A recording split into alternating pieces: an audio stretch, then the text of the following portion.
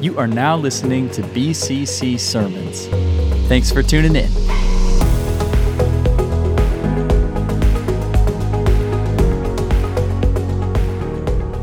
When I lived in Wisconsin, I was a part of a peer-to-peer advisory group that was made up of Christian nonprofit leaders. And there were a few pastors in this group, and we would meet in Milwaukee once a month, and we would discuss each other's challenges within the organizations that we led. And then what we would do at the end is that we would come up with the one thing that each one of us were going to take away from that gathering and all the work that we had done.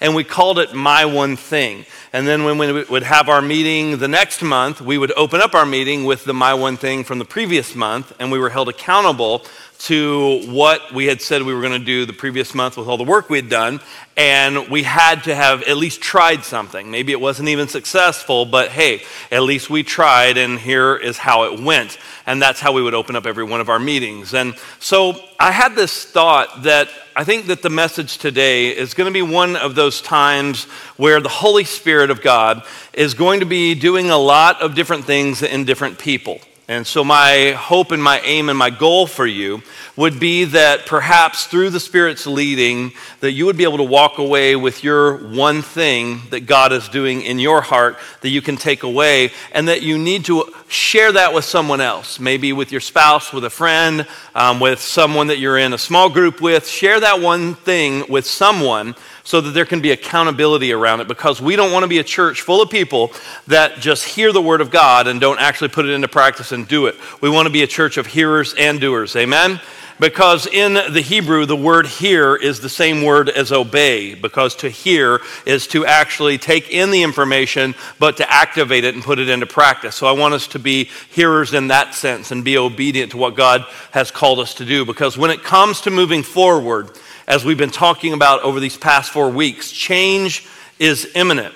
Change is this idea of an exchange. This exchange is a trade-off. It's giving something up to be able to do or embrace something new. And sometimes we choose that change, and we can be proactive in our efforts to change. We can identify things in our life that we want to improve, things we want to better, and we can say, hey, I want to be better at this, so starting Monday or starting this afternoon, I'm going to begin to make these types of decisions. And they're going to be different decisions than what I made before, and I'm willing to trade these things off proactively in order that I can grow or achieve or do whatever it is that I'm aiming at and going for. But then sometimes change is thrust upon us.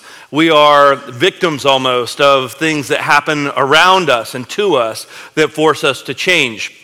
When someone gets elected in a government position, or maybe there's a new boss at the job, or whatever the case may be, all of a sudden now change has been something that's happening to us rather than something that we chose and something that we were trying to pursue for our own end. And so either way, regardless of what type of change that you may experience, whether proactive or something that you have to react to, there's tension involved, because it's changing what you've grown accustomed to. It's changing what you've grown comfortable with, what you have grown to accept as normal, or whatever rhythm that you have been in life. Now it's being disrupted, either by your choosing or by your not choosing. And you have to figure out how you're going to deal with the tension of that change, because there's tension involved, there's conflict involved, and how we navigate that tension that comes with change is vital to our future. The choices that we make, the attitudes that we lead with, the way that we commit to adapting, those things are vital in the middle of that tension. It's easier to be comfortable with what we used to do, and it's tempting and sometimes easier to think, oh man, I just want to go back to the way things used to be before this crossroads in my life, or before this event in my life, or before these types of events happen. Man, it would be so much easier to go backwards, and we're always looking for that sense of comfort, but Jesus doesn't call us to a place of comfort. He calls his disciples to obey, and that causes tension in the middle of the changes that are required to follow Jesus. Let's go over to Luke chapter 9, if you have your Bible today. Luke chapter 9, there are a lot of people that we're going to read about here in this instance that were really excited about what was happening in the ministry of Jesus. Could you imagine that people are hearing about miracles. Maybe some have even witnessed miracles. And they've heard this great teacher. Jesus is teaching them things, and it's clicking, man. It's making sense. All of a sudden, the things that Jesus was teaching, wow, I've never heard anyone talk like this before. This is so different than all the ways I was used to being taught before. There's so much life to what he says. And so because of this, Jesus is very popular at this point. People are gathering around Jesus, following Jesus. Being a part of following Jesus at this stage in his ministry was very exciting because, man, people were seeing all sorts of incredible things and hearing all of these incredible things. And it was an easy time to want to be on Jesus' team. It was an easy time, an exciting time to want to be onboarded with what Jesus was doing. And so there are a few people here, man, they got really excited about what was happening within the ministry of Jesus. And so let's look at Luke chapter 9 and verse 57. As they were going along the road, someone said to Jesus, "I'll follow you wherever you go." Stop right there. Doesn't that sound encouraging if you're the leader, if you're the teacher, if you're Jesus? Someone comes to you and makes a bold declaration, a bold commitment. I'll follow you wherever you go. So he's saying, wherever you go, I'm in. I'm on your team. I want to be a part. Sign me up. I mean, the sign-up sheet for Jesus ministry is a very popular thing at this moment, you know. This guy's bought in. He's excited about what's happening. He scanned the QR code on the screen, and he had to call the office in the beginning to get some help with the registration form. But once he figured out the online registration, it all made sense now. And he's registered. He signed up. And he signed up. He's like, Jesus, I'm all in. I'm signed up. And this is what Jesus says to that guy. He says, foxes have holes and birds of the air have nests, but the Son of Man has nowhere to lay his head. So here's what Jesus responds to the excited person who's wanting to sign up to follow Jesus. He's saying, I'll follow you wherever you go. So I'm homeless. I don't know where we're sleeping tonight. He's challenging the man's values at this point, because what he's ultimately discerning and asking the man to discern who has said this is what's more valuable to you in this moment. Because you said wherever, and where I'm going right now, there's no comfort involved. I mean, I don't know if this guy perhaps thought that because of Jesus' celebrity status that maybe he was staying in the nicest places, eating the nicest food, and he was surrounded by comfort because he was so popular. I don't know what his assumptions were, but Jesus was exposing this man's heart because Jesus knew the inner workings of his heart, and Jesus was pulling something out to call to this man's attention that he was saying, am I more valuable than your comfort? Am I more valuable than the security of you knowing where you're going to sleep tonight? Because there's animals that have more security about where they're going to be sleeping tonight than me. That's the risk of following me. That's the cost of following me, is that, man, I don't even have the same thing that a fox has or a bird has, because I don't have anywhere to call home and lay my head. So are you willing to go with me? Am I still that valuable to you? Let's keep reading. To another, he said, follow me. So this one's different. Jesus actually points to this guy and he says, hey, you, come follow me. And so he's picking this guy out. And this guy said, Lord, let me first go and bury my father. And you have to understand here that what this guy's not asking is, he's not asking like what we do to go and attend a short funeral service, because during this day and time, they would take, when it was an immediate family member, a mother, a father, they would take up to a year of mourning, and they would go throughout this process to where they would do these different things ritualistically, that they would be in this time, in this period of great mourning. And he's saying, Jesus, like, I'm in this season of mourning over the loss of my father, and so let me go bury him, let me go and go through my grieving process. And Jesus looks at this guy and he says, leave the dead to bury their own dead. But as for you, go and proclaim the kingdom of God. Wow, this is a really strong statement of Jesus, and it makes me want to rather think about the picture of Jesus holding like the little lamb and like petting it, you know? And it makes me want to think about the picture of Jesus having the small child sitting on his lap and them laughing together. I want to think about that Jesus, not let the dead go bury the dead Jesus, you know? Yet another said, verse 61, I'll follow you, Lord. And he has conditions. He says, but first let me go say farewell to those who are at my home. And Jesus said to him, no one who puts his hand to the plow and looks back is fit for the kingdom of God. What Jesus is doing in all three of these instances is that he's identifying and calling out what really matters to them. Like, where is your core value? What ultimately matters? And Jesus is asking the question and contrasting the thing that they value in the moment. Am I more valuable to you than this? Am I more valuable to you? Is being with me more valuable than this thing that you have either stated that you need or that I've ascertained that you desire and want, or this thing that you said you want to go do first? Like, am I more valuable to you than these things? And so Jesus is exposing these things in these people's hearts, not to shame them, not to embarrass them, not to beat them up or make them feel bad. Jesus is exposing these things out of love because he's wanting to confront them with this idea of value and what really matters. Are you really willing to value me at this level? Because truly valuing Christ ultimately results in submission to Christ. If we truly value Christ, it's not this idea of submission that comes through this idea of hearing a directive from Jesus and, yes, sir, I'm in the Lord's army, and I just do it and I get in line. That's not the type of obedience that Christ is necessarily looking for. He's looking for not obedience just in deed, he's looking for obedience from the heart. He's trying to get to the core of the individual so that the obedience comes through true godly worship and submission, which comes from something that I want to do because I value Christ more than I value this other thing, more than I value my comfort. And so because it's value driven, it's something deeper on the inside of me. It's not just simply adhering to the rules, because I can adhere to the speed limit, but I don't want to. I just don't want to get a ticket. It's not in my heart. I'm not truly submitting to that number on that sign when I do it. I don't want to, but I'm gonna because I don't want the ticket, right? But that's not true submission. That's just adhering to a law or a rule. And Jesus can give us these different things that he puts in our pathway that he's requiring of us to do, and we can adhere to it. We can get in line, we can stand up straight and yes sir and do our thing, but is it coming from our heart? Because Jesus isn't just saying, hey, come follow me. Jesus is saying, come submit, come obey, come follow from the heart, from the deepest place. And I'm gonna help you to see that by showing you the thing you're valuing over me. And so now you have a choice to make in the middle of all of this. Are you truly going to submit?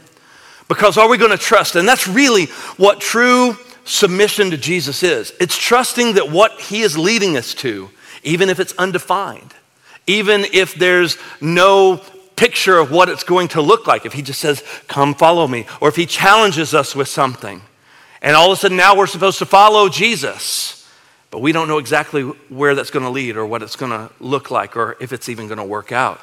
In that moment, we have to decide, is what Jesus leading us into going to be better than whatever I may be holding on to now?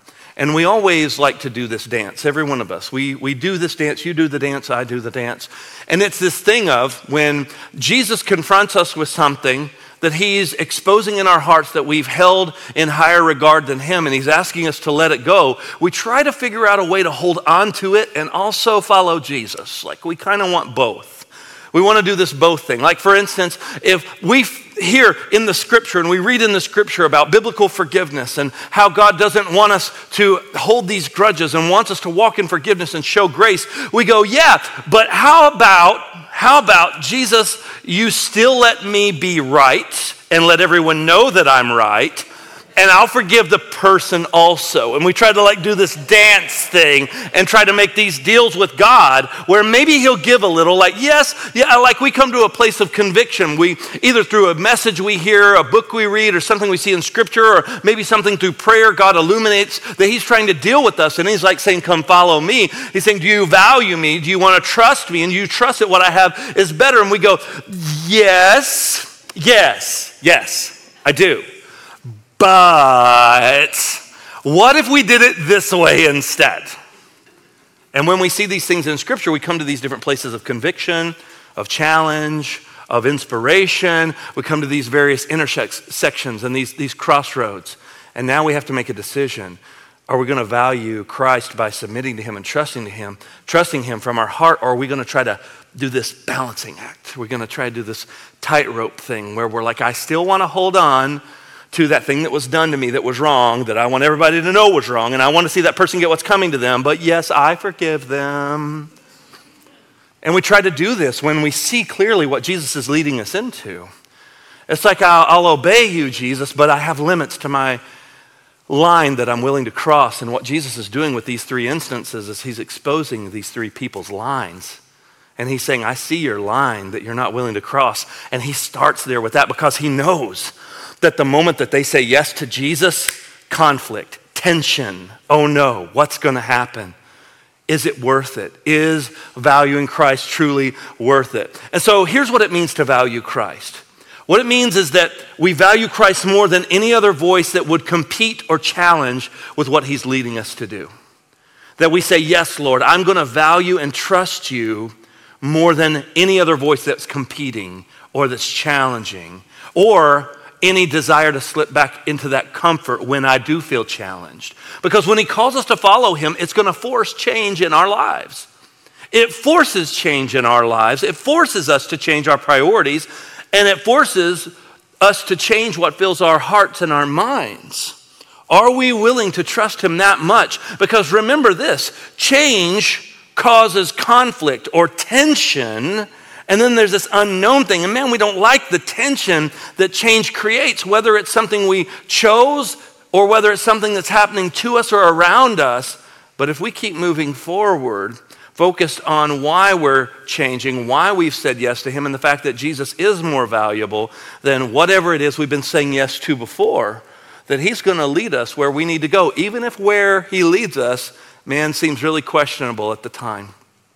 Because he's not calling us into a place necessarily always that's just super easy and comfortable. Because, man, that would be super easy. What if Jesus was just like, yeah, like, go do your thing, man. You do you. Go bury your father. Check back with me in a year. I'll still be around. It's fine. Or what if he would have said, yeah, finish plowing those rows and go say goodbye to your family and, yeah, finish what you're doing. I'll just wait here. What do you think? 10 minutes, 15, what are you thinking? End of the day, should I check back next week? No. Jesus was saying, am I more valuable right now in this moment to you? Not when you have everything you want, not when everything's lined up the way you want. And when he calls us to something, it stretches us. Are we willing to say yes in the stretch? Here's our big idea for today. Obedience as a response to the grace of the gospel of Jesus Christ changes our life's priorities to impact eternity. That's a mouthful, so let's break that down. You see, obedience doesn't come from this place of just saying yes because I'm supposed to. Obedience comes from the heart. True godly obedience comes from the heart, and it's a response. What is it a response to? It's a response to the gospel that while we were yet sinners, Christ died for us. It's a response of awe and worship and submission through that worship, saying, in light of your great mercy, how could I not respond this way? It's Romans 12:1. How could I not respond this way? As Paul says, I'm beseeching you, I'm pleading with you, I'm begging you, brothers, in light of what God's mercy has done, man, how could you not present your bodies as living sacrifices, holy and acceptable to God? This is a reasonable act of worship, a reasonable response in light of the mercy that he's shown us, that we who once were called enemies, we who once were foreigners, strangers, aliens, we were outcasts. He's now brought us in and he calls us sons and daughters because of what Jesus Christ has done. And I'm accepted not by what I've done. I'm accepted in spite of what I've done because the cross has made a way. Jesus has made a way through his death. He took the punishment that I deserved and you deserved and that we earned because the wages of sin is death. But now he's given us this free gift and all I have to do is receive it by faith. And even the faith that I have to receive it is a gift from God, so I can't even boast about having enough faith to believe. That is the gospel. That's the goodness of God that came and rescued us in our fallen and broken and helpless state. It's not Jesus helping me be a better version of me. No, it's Christ in me, the hope of glory. It's me dying to myself and realizing I'm bought with a price, the precious blood of Jesus. And out of that comes awe. Out of that comes wonder. Out of that comes this idea of him being enough, and godliness with contentment all of a sudden becomes great gain for me because Jesus is enough. He's the rock. He's the firm foundation. He is truly more than enough. And in that moment when I realized that and I began to grow in that understanding of the gospel, the borders of my heart increased for the love of God and for the awe of God and for the worship of God. And now what am I going to do as worship? I'm going to respond. How am I going to respond? Through submission. Yes, Lord. What do you want me to do? It sounds scary, but I trust you. What do you want me to change? What are you calling me into? What are you calling my family into? What are you calling our church into? Lord, I don't know, this seems unfamiliar. It's stretching me, but Lord, I trust you because I know how good you are. And I remind myself of the gospel. So my obedience to Christ comes from that response of the gospel. And it changes, it reorganizes my life's priorities. Because before I was in awe of the gospel, my life's priorities were primarily built around what I wanted. That was normal. There was nothing abnormal about me pursuing what I wanted, what I preferred, what made me comfortable. That's what people who don't know Jesus do, right? They are all about themselves, and they think that the end goal is for them to just try to be a nice, good person and for them to get nice and happy and good and comfortable things because they're a good and nice person. And that's what the world pursues and believes, and they're looking to themselves to try to somehow make their lives easier, and maybe they'll bring people along with them, and maybe we'll all have some nice things we can do for one another, and we can just be nice, happy people. But the gospel is different than just being nice people. The gospel is much different because it changes the core of who I am. Now all of a sudden I'm not the focus. Now I can live with this eternal priority. And now I'm thinking about eternity, and my life's priorities are beginning to be reset. And it's less and less about me and more about him. And he begins to reorganize and reorder those things because my value system is getting more and more in tune with him. That's part of what Romans 12 talks about when Paul's writing this idea of renewing the mind. I'm changing the way I think. I'm changing and reorganizing my priorities. And now my life, my time, my resources, I'm thinking differently, man. I'm thinking about influencing and impacting eternity. That's the same concept that comes from Matthew 6:33. Jesus said this in response to his disciples wondering, what are we going to eat? My clothes are starting to wear out. They got grumbly and they're tumbly, like they're getting a little hungry. They're getting a little famished. They're wondering, oh, Jesus, when are we going to eat next? And they're wondering about where are you leading us, Jesus? Because we're going to have to stop for some clothes, and how are we going to pay for that? Because I need some clothes, and where are we going to stay? Because the ground, I'm getting really tired. I got this thing in my back, right here, and I can't bend over all the way, and either you heal me or put me up in the Holiday Inn, I don't know, help me or help me go see, someone, a Palmer student, maybe they can crack me real quick, whatever. But it's this idea of, am I following Jesus for comfort? Am I following him because he's good? Because I'm trusting him. And Jesus said this in Matthew 6:33. He said, to seek first the kingdom of God and his righteousness. And all these other things that you're worried about, your comfort, your clothes, your food, all that other stuff. He's saying all that stuff will be added unto you. And there's one translation, I can't remember which one it is, but it's beautiful the way it says it. It says, seek first the kingdom of God and his righteousness, and all these things will come as a matter of course. They're just going to happen because he's going to take care of you when you trust him first above all else. When you prioritize eternal things above all else. Because it's really trusting in the goodness of God ultimately, right? It's really ultimately trusting that God is good, because if he's leading me somewhere and I seek first his priorities, if I seek first what he wants, then I can trust that he's going to do everything in my life that needs to be done. We've been saying a few things lately as a church that I believe are going to continually stretch us, and I want to invite you to be a part of that change that's going to cause conflict maybe with what God calls you to do or calls us to do as a church, but I promise that if we keep focused on why he's calling us and what he's calling us to, that we're going to grow. One of the things we've been saying is this idea of being bigger than Sunday. And I believe that having an eternal kingdom focus, that it's greatly impacted the direction and the future of BCC.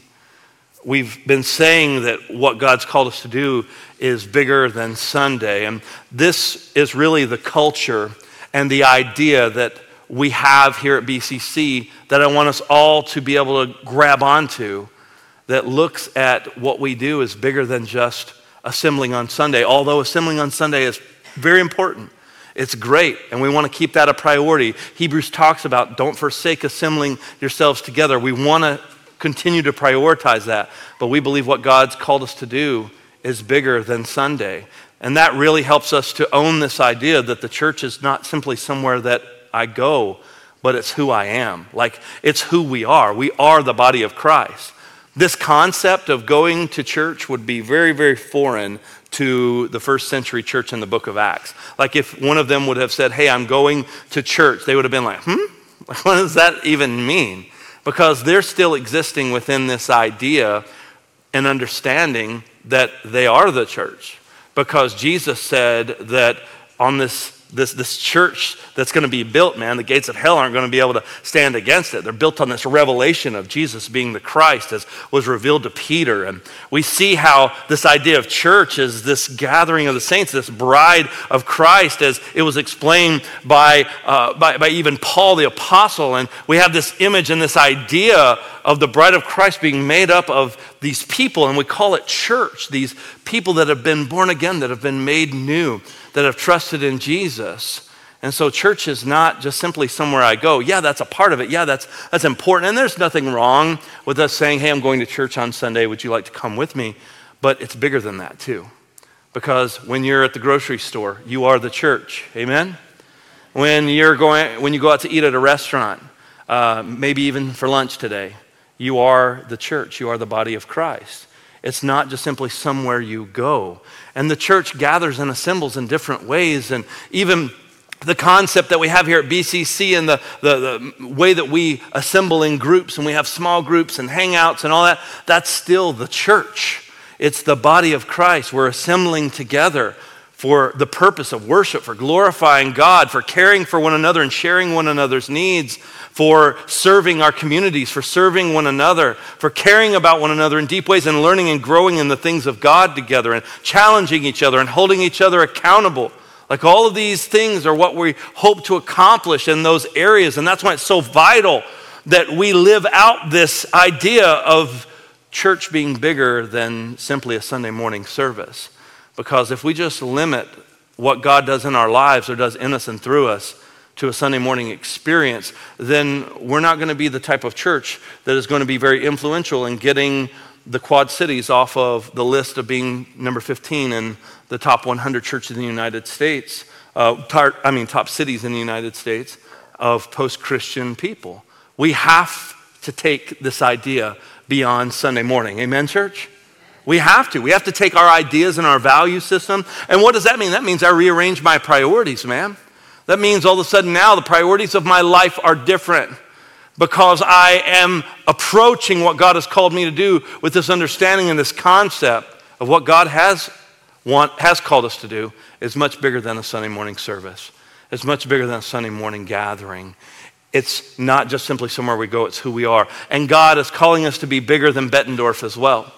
And we believe this because that means that we are going to reach intentionally outside of Bettendorf to be a church for these cities. Yes, we still want to reach the Bettendorf area, but we believe that God has called us to reach beyond that. And we believe that that's something that he's given us. And so a lot of times that can look very, very different because there's 5 Quad Cities, right? There's 5 of these 4 cities.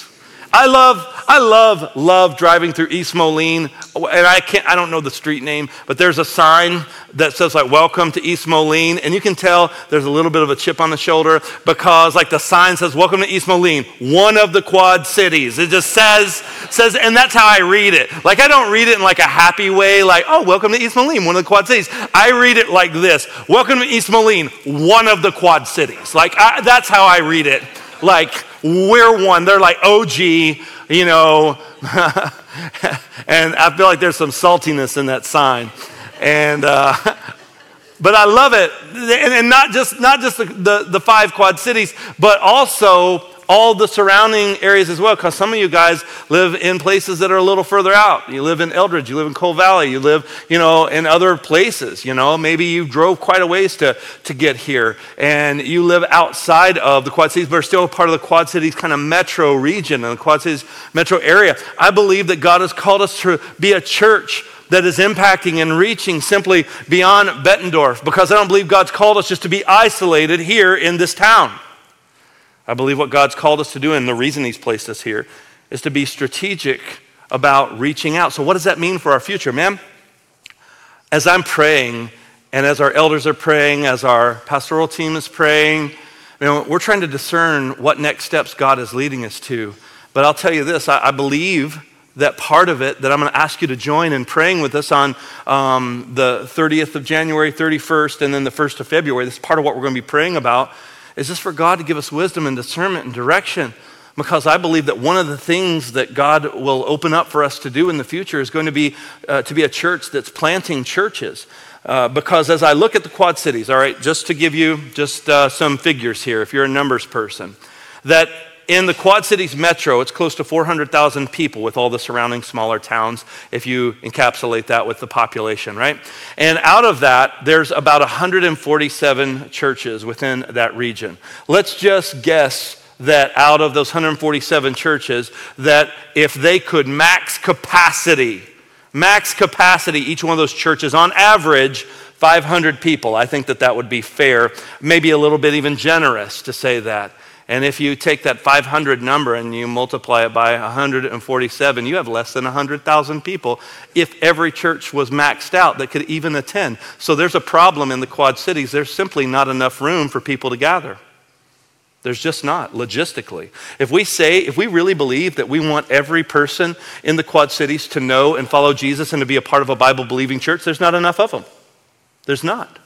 There's not enough space. So somebody has to do something about this. And I believe that God will reveal how, when, where, all of those things. But we have to pray. We have to ask him to lead us and guide us. But I believe that BCC is going to be a part of planting, a part of raising up next generation leaders who are going to be sent, not just sent out to these Quad Cities, but beyond Bettendorf into unreached areas of the world. I want it to be abnormal for years to go by, and we haven't sent people out of this church to either go plant a church or into the mission field. I want people to say, man, that's weird. I haven't heard somebody be prayed for to be sent out to go plant a church or go to the mission field in 6 months. That's weird. I wonder, let's pray for that. I want it to be so normal for people to be baptized every Sunday that if a Sunday goes by where someone's not being baptized, people scratch their head and go, man, this isn't normal. We didn't have a baptism today. That's really strange. That's how much life change that I believe God wants to bring to these Quad Cities and to BCC. Amen? Do you believe that? I believe that. I believe that God wants us to experience renewal and revival at a level where we're seeing people come to faith in Jesus Christ because there's a church in these cities that sees, I want to stretch beyond what's comfortable, beyond what's easy, beyond myself, and I want to be obedient to what Jesus has called me to do. And I want to see souls saved, disciples made, amen? I believe that, and I believe God's called this church to be that kind of church, because if I didn't believe that, I wouldn't be here. Because I believe that. It has gotten into my heart, even though I've only been here short of 2 years, God has done a work in my heart to where I'm seeing clear vision and direction, and He's given me a love for these cities, not just for Bettendorf, but beyond. And so what God's called us to do, I believe, is bigger than Bettendorf. But for us to do this is going to take more than just a good plan. No, it's going to take God's plan. And we want the Holy Spirit leading this thing, amen? Because if man's leading this thing, then we get man's results. And I don't want man's results. And say, God, will you bless our little efforts over here, Jesus? No. I want to get on board with what God's doing. And so let's ask, and we need to pray, and we need to discern and increase our dependence upon him. That's why we're inviting you to this reset weekend to be able to pray on the 30th, the 31st of January, and then also on Wednesday. And gather together, man, on Wednesday night and worship and pray. And let's pray over this thing. And let's not let our prayers stop there. Let's keep praying because we believe what God is calling us to do. Then we have to ask the question, what does that mean for me? What's that one thing that I need to step out into? What's that one thing that's stretching me and making me a little bit uncomfortable or a lot bit uncomfortable that I need to step out into for the kingdom of God? So we want God's will. We want God's timing. We want God's strategy. But what we can't do is we can't just stay here in the safety and the comfort of our Christian bubble and just keep going through the motions. Amen? And I believe God's calling us to invest beyond our lifetime into the next generation. So this comes to us adopting a mindset and creates a culture that normalizes investing and equipping and sending, where we become a sending church. I believe that possibly the next pastor of BCC could be in our children's ministry right now. Maybe in the nursery, because I kind of want to stay here for a while. Let's give them a little bit more time.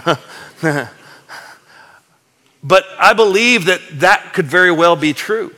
I believe that there's some young men and women who are even sitting here today, some young adults that are trying to figure out the path that God has put in front of them for their lives. They're still trying to discern that. And God's going to use them in a mighty way, and he's going to raise them up, and we're going to be able to send them out into something that's going to impact eternity. And you get to have a part of that because you get to be a part of investing in them, praying for them, supporting them, encouraging them, making room for them, and making it less about us and making us be able to invest in the future and invest forward. So that way there's next generation leaders, people who are convicted with a passion to serve God, people who are raising up families who are serving God. That's why it's important for us, moms and dads, grandmas and grandpas. That's why it's important for us, neighbors, friends, coaches, mentors, teachers. That's why it's important for us to take the time and the resources and the energy we have and show them the value of serving Jesus and bring them with us and invite them to serve Jesus with us and let them see us seeking God and loving God in our homes and seeing the heavenly priorities being in our homes, not just in our mouths, but in the things that we do and the things that we prioritize, that we bring them alongside of those decisions. We pray with them. We model for them the things that we want passed down, not just put them in a Christian school and in a children's ministry and go, oh man, I hope for the best. Those things are good. I love those things. I support those things. My kids go to Christian school and my kids go to youth group. I love those things, but I'm not asking the school and the youth group to do it for me because I know that it has to go beyond that.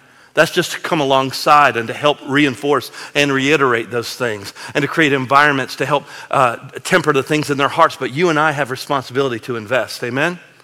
That's why what we do, man, we're planting seeds, we're watering those seeds. It's so important, so we're investing beyond our lifetime. And it will stretch us because when you come to the moment of decision where you have to do something different, and when God is putting that one thing in front of you, whatever your one thing may be today, whatever that one thing that he may be tapping on your heart, maybe he's been tapping on your heart even before you got out of your car to walk in this building. Maybe he's been tapping on your heart before you even switched the live stream on. Maybe he's been dealing with you about this one thing, or maybe it's just something that he started dealing with you just a few minutes ago. People say, oh, Pastor, you have my house bugged. Oh, you must have like security systems, like where you're watching me because you know exactly what I needed to hear. No, I don't. At least not for all of you. But at the same time, man, what are you going to do? Because he's asking you to change. It's going to require you change. And as soon as you change, don't be surprised when conflict comes, because conflict will come. It's stretching you beyond what's comfortable. And what's easy to do is go, I would rather be comfortable. But then it's Jesus, just like in Luke 9 that we read. Am I worth it?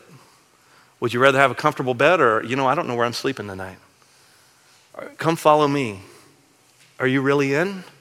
Are you really willing to forsake everything? Am I worth it that much to you? I felt like I needed to do something to increase my heart for these cities because I live in Bettendorf and it's just so easy for me to just kind of stay, in the bubble because I can shop relatively close, and it's just more convenient, right? It's more comfortable, it's easier. And so I felt like God was calling me to step outside of Bettendorf and do something for him. And that's really unrelated to what I do as a pastor, just as a follower of Jesus, not really as my role as a pastor. And the opportunity came up where I heard about 180 at their banquet. I heard the stories about Quest for Christ, and I knew that I was supposed to do that. So I reached out to Cheryl Winger, who's the director of Quest for Christ, and I said, Cheryl, I feel like God wants me to be a part of Quest for Christ and to lead a group. And she said, okay. So at the time, my buddy Mark and I were talking, and we were talking about, doing some like growing together and sharpening each other. And I said, hey, Mark, why don't you come do this thing with me? He's like, yeah, okay, whatever. And so Mark jumps in on this thing, and then Mark and I meet with Cheryl, and Cheryl said, guess what? We've got a few needs for new clubs to start. She said, one, we need a club in Hopewell, which is Hopewell Elementary, which is in Bettendorf. And the other one is at Hayes Elementary, which is in West Davenport, like 25 minutes from my house. And Hopewell, I could walk there faster than I could get in my car and drive to it, because I kid you not, it's literally across the street from where I live. And when Cheryl said, which one would you guys feel more led by God to start? And I thought about it for just a split second. And of course, I knew the one I was supposed to do, but I'm not going to lie, there's a little bit of a tug of war in there, because it is not easy to just drive all the way over to Hayes Elementary, which is 25 minutes from my house, when I could walk across the street and still invest in the next generation and feel good about myself. That sounded really convenient.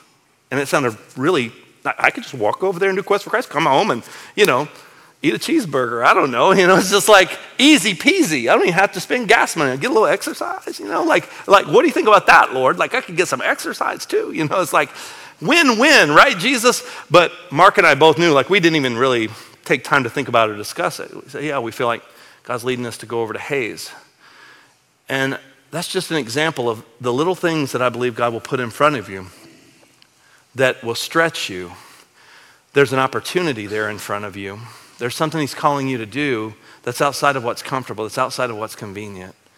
And man, when that choice is there, it's not always the hard thing. It's not always the more inconvenient thing. So don't glorify the hard things more than the easier things, because sometimes God calls us to do easy things that are in our backyard, and it just makes sense. Sometimes God is calling you just to do some easy things in your home that just make sense. But in this moment, God was calling me to step outside of what was easy and what was comfortable. But here's what we have to believe. The goal that requires change, it must be worth the tension that it creates. It must be worth it. So is the goal that the tension has been created that you're pursuing, is it worth it? Because if it's worth it, then you'll remember why you stepped into this. When it gets hard, because it will get hard. When it gets inconvenient, because it will be inconvenient. When it's not comfortable, because it will be uncomfortable. But when you remember the goal of why you stepped into this, it's out of submission and trust to the Lordship of Jesus Christ. And I'm going to walk with him through this thing and in this thing to serve him, or to impact and invest in the next generation, or to step out and preserve unity within our church, or to put a guard over our hearts and our mouths and our minds, and whatever it may be. Man, it creates tension when I'm confronted with that stuff. Woo! Golly, it creates tension. But is the goal worth it? Yeah. Is unity worth it? Yeah. Is investing in the next generation worth it? Yeah. Is planting churches worth it? Yeah. Oh man, is letting go of certain relationships, things that are fun and that are easy and that have always been a part of my rhythm, is it worth it? Yes. Is letting go of the past worth it? Yes. Is letting go of that thing that I've held dear worth it? Yes. Is it worth the tension? Is it worth the conflict? Because it's change, it's conflict, and it's growth. And I am not suggesting and teaching on change because we are bored or have run out of ideas. No, I'm teaching on change because it's necessary to impact eternity beyond our lifetime. We will not be responsible for letting a generation be raised up and not knowing and prioritizing the call to follow Jesus. We will not be responsible for Judges 2 and 10, where a generation rose up and did not know the things of the Lord. How are we going to do this? By embracing change. We are making a declaration that we are refusing to seek our comfort over our cause. We reject consumerism Christianity, and we do not believe that the church is a country club or an activity center for Christians only. To see radical results, there must be radical change. There must be clear and convicted purpose. There must be unified mission. So what I'm asking you, church, is will you go through the conflict to follow Jesus, to make those changes, to step into the unknown, to step out of your comfort, to obey his great commission? So here's what I want to ask you. Let's bring this thing full circle. What priorities in your life are out of order with obedience and submission to Christ? What things have you been saying yes to, or you've been trying to hold on to while following Jesus, that he's confronting you with today, that he's bringing you to that intersection, that crossroads? And what's the one thing that you're going to do that you need to obey, that the Holy Spirit is bringing to your heart today? What opportunities are in front of you right now that he's wanting you to say yes to? What's the exchange going to cost? Is it worth it? Are you willing to go through the tension? Are you willing to go through the conflict? What can you join in prayer about over the future? What are things that God's put that maybe, man, I need to pray about the future? I feel a priority to pray right now. What step is going to cause you to stretch that you need to take? What is he putting in front of you? Man, I can't answer that question. Phew. And what you need to do next, I can't answer that question. Oh, that's not my role. I guess my role is Holy Spirit just wants to use me to stir you up today. Make you uncomfortable. Makes me uncomfortable, man. I've been praying about what God's calling this church to do more than anything that I think I've ever prayed about in my life. I've been having more conversations around possibilities with leadership and spending more time in prayer and researching and reading. I think more than I ever have at any time in my life. Because I want us to follow God's will, God's timing, God's direction. But I know that for us to influence and impact eternity, we can't stay here. We can't do what's easy and comfortable and just keep going through the motions. That's not interesting to me. That doesn't sound like it's influencing and impacting eternity, just making people comfortable. Oh, but we like comfort so much. But do we want to grow? Do we really want to see eternity impacted? Do we really want to live with our lives with a greater purpose that's going to be impacting generations beyond our lifetime? I believe you do. I believe that the way that this church has stepped up and answered that call, I believe you do. I believe the way that you've shown up in several areas that I've been able to be blessed to be a part of, I believe you do. I believe looking back on this church's history and seeing how God has used this church through the past 60 years, I believe you do. Because God is not done with BCC and he is not done with you, amen?